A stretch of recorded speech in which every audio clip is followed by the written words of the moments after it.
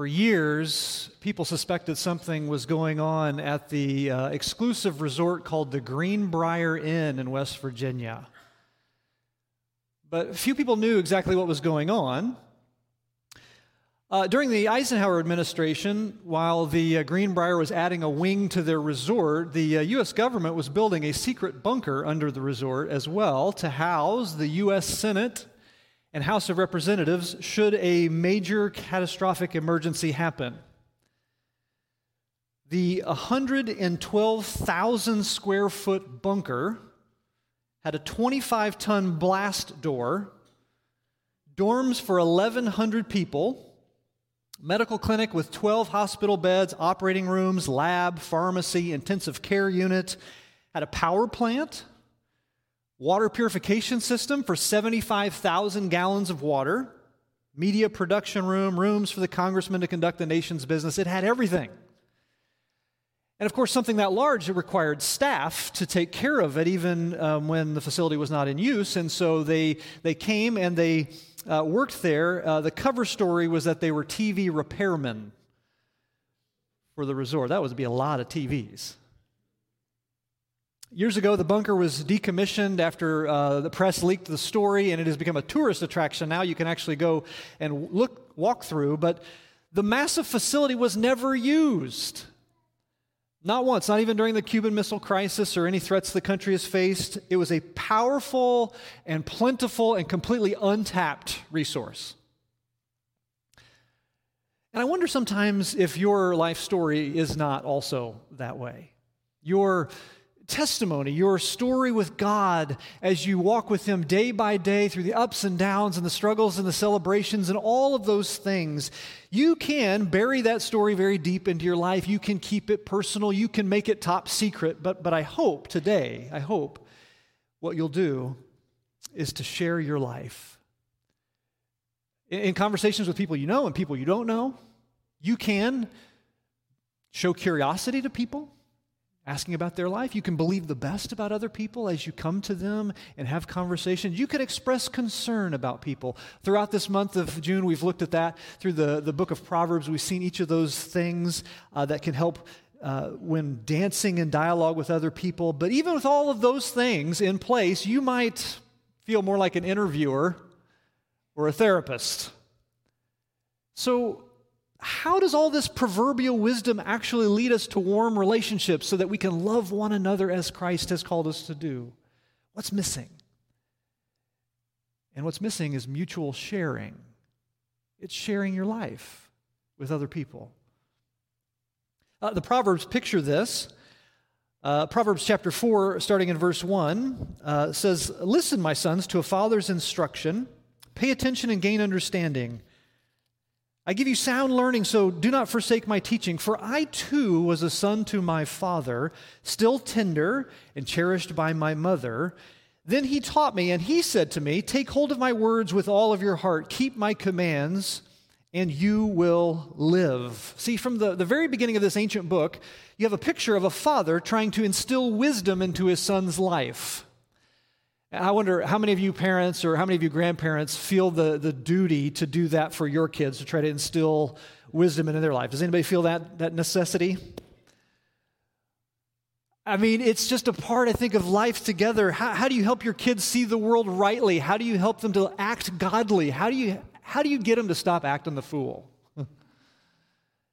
That's the backbone of the book of Proverbs. But here in the opening chapters, before we get to the short sentences long remembered, as Leland Ryken put it, we have this father seeking to help his son. And how does he do it in Proverbs 4? He says, well, he shares his life.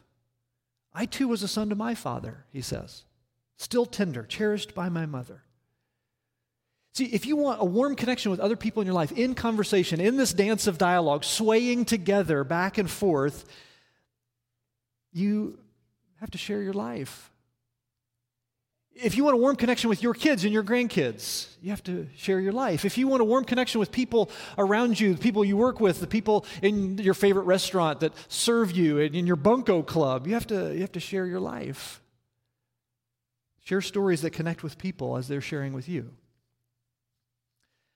Now, social sciences agree with the Proverbs, according to some research done by Hess, Fannin, and Pollum in an article called Creating Closeness. They found that a key way to create relational closeness is, quote, the willingness to share personal information and not withhold information. It's openness, it's vulnerability, it's a back and forth, and it's really, really hard.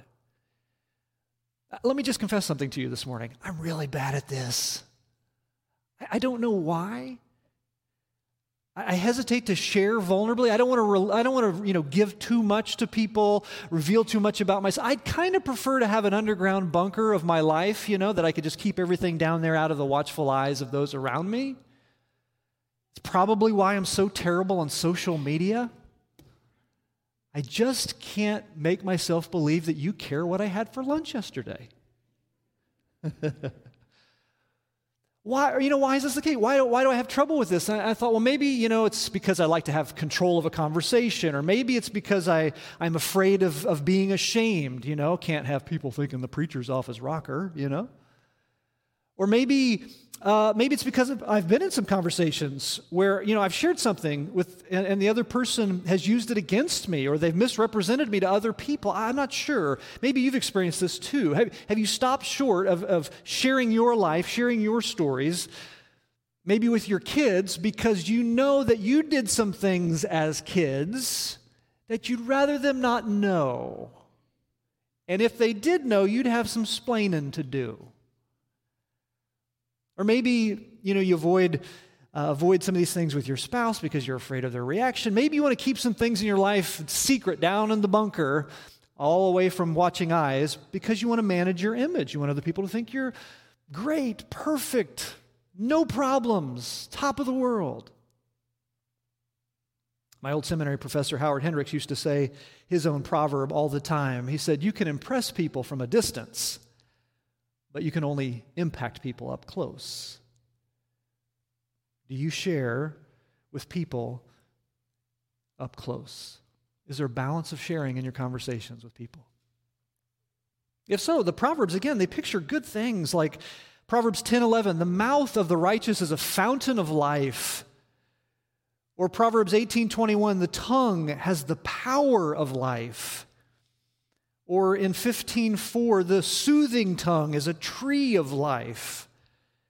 Or in 15:23, a person finds joy in giving an apt reply. And how good is a timely word? Share your life in a timely way. Sway together with your dialogue dance partner. Share together, and you'll create a warm and soothing and life-giving relationship, which I think is what we want. It's what God calls us to in mission for one another, to love each other. And, if you don't believe me, then maybe listen to C.S. Lewis, that brilliant author, who writes that all friendship comes, he says, from that moment when someone says, "What? You too? I thought I was the only one." Share your life. Share your life. The Proverbs picture it. Paul models it as well. 1 Thessalonians chapter 1, verse 2, Paul speaking to these people in Thessalonica says, just as a nursing mother cares for her children, so we cared for you. Because we loved you so much, we were delighted to share with you not only the gospel of God, but our lives as well. Paul and his companions shared who they were and their emotions, their values. They shared their lives with these people. They imparted, is the word, their very souls. And they didn't do it grudgingly. He says, we were delighted to do it. Literally, we were well pleased to do it. And what motivated the sharing of their lives? Paul mentions a couple of emotions. We cared for you, which translates, the word cared translates a pretty rare Greek term describing the bond between a parent and a beloved child. It's unique in the New Testament. It's only found rarely in the literature of the time outside of this. We do find it, sadly, in a funeral inscription that describes how some parents longed for their deceased son. The word means to greatly long or desire for someone. Paul hinges the sharing of his life on this sort of warm longing he has for people like a parent has for a child. That's his first emotion. His second is, he said, because we love you so much. And that, of course, at its base translates the Greek term agape, the sharing based on self-giving love. See, these missionaries, as they went about the work of God, didn't just do their God-given task of sharing the gospel. They also shared their genuine love for them. Unlike other Greek orators of the time who would swing into town, do some teaching, gain some fame, maybe some money, and then swing right out of town without ever investing in people, Paul, his work was not carried out with detached professionalism or crass commercialism. He invested in people. He shared his life. Do you do that? Could you imagine if, like, companies and corporations today, actually shared the truth about their products, the truth about them, what they're trying to do? I mean, if they invested in us, what really was going on, and were really open about it, maybe, their advertising would look a little different, right? Like Ben & Jerry's ice cream. Eat away your feelings. I don't think they'd be that vulnerable, but maybe, Or how about Under Armour? Wear it to feel athletic. I'm wearing Under Armour today. Or how about the North Face? For outdoor adventures across school campus. Most people wearing this aren't in the mountains. They're walking across campus. Or, the truth about Harley Davidson, here for you during that midlife crisis. Some of you feel that. How about Monopoly? A great way to ruin friendships. Or Hallmark, when you care enough to give a card mass-produced by a corporation, right? Could you imagine that kind of openness? Paul shared his life with vulnerability, with openness. And as Michael Martin writes, he says, a gospel messenger who stands detached from his audience has not yet been touched by the very gospel he proclaims. Man, that's convicting. Is that convicting for you? Is it time to share your life with someone, to relate your experiences, to be vulnerable and open up to somebody? Now, here are a couple of ways to practice this week if you want to share your life with others. When you're sharing with somebody, you're in a conversation, maybe they're sharing a story with you, give them time to finish the story. But when they do, you can open up and say something like, I can really relate to that. In fact, recently I did this, or I talked to this person, or if you don't have a story that relates, you can even say, you can talk about your emotion. When you were talking about that, I felt really sad. I don't know what to say, but I'm so glad you told me that. Sharing your life. Or secondly, you can try this in practice this week. You can use some categories in your mind to kind of connect your life with what others have shared with you. You can try this socially. They tell you a story. You could say, well, this reminded me of a similar interaction that I had with our boss, with our neighbor, with whomever. You can try something cognitively. You can say, when you were telling me that story, it made me think differently about this thing. It made me wonder about this. Or you could try things volitionally. As you were talking, I began to consider about, changing this thing about my life. Made me wonder about how to do this better. Or even spiritually, as someone's sharing a story with you, you could say, as you were talking, I remembered something about my faith that has helped me in similar circumstances. Just a way to share your life. Because, of course, the reason that we have gathered here today is because of our love for the one who has shared his life with us, Jesus. Gave his life, all of it, and held nothing back. And so I want to take a moment to remember that in a time of communion this morning. If you brought or have some elements with you, you can grab those, and if not, there's some in the tables in the back. Feel free to grab those now. John wrote of Jesus. He said, this is how we know what love is. Jesus Christ laid down his life for us.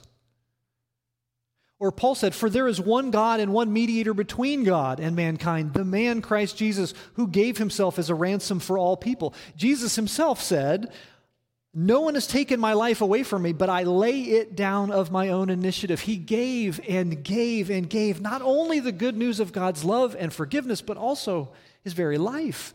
In fact, his life is the gospel.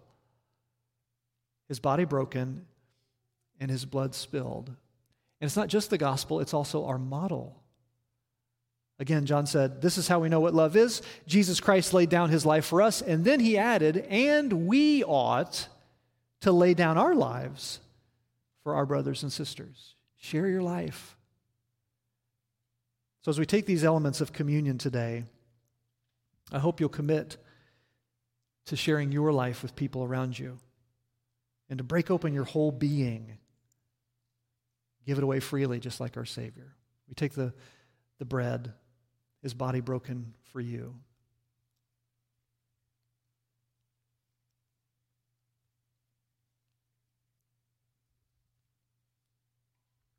And now the juice, his blood spilled for you.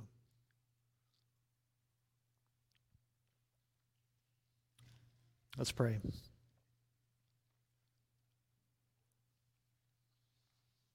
It's an amazing thing, Father, to think of a God who shares his life. You share your life, Lord Jesus, with us sinners. You share your life with us who don't deserve it. But God, what a beautiful picture for us as people of faith. Help us to share our lives with others around us, to relate in stories, to be warm and welcoming, and to let people know there's a God in the heavens who loves them and who is with them. Help us today, Father, as we remember the sacrifice of Jesus, to be a people who share freely and break open our lives, to love those all around us every moment of the day, through word, through action, through deed. We thank you, Jesus, for your sacrifice. And it's in your name that we pray. Amen.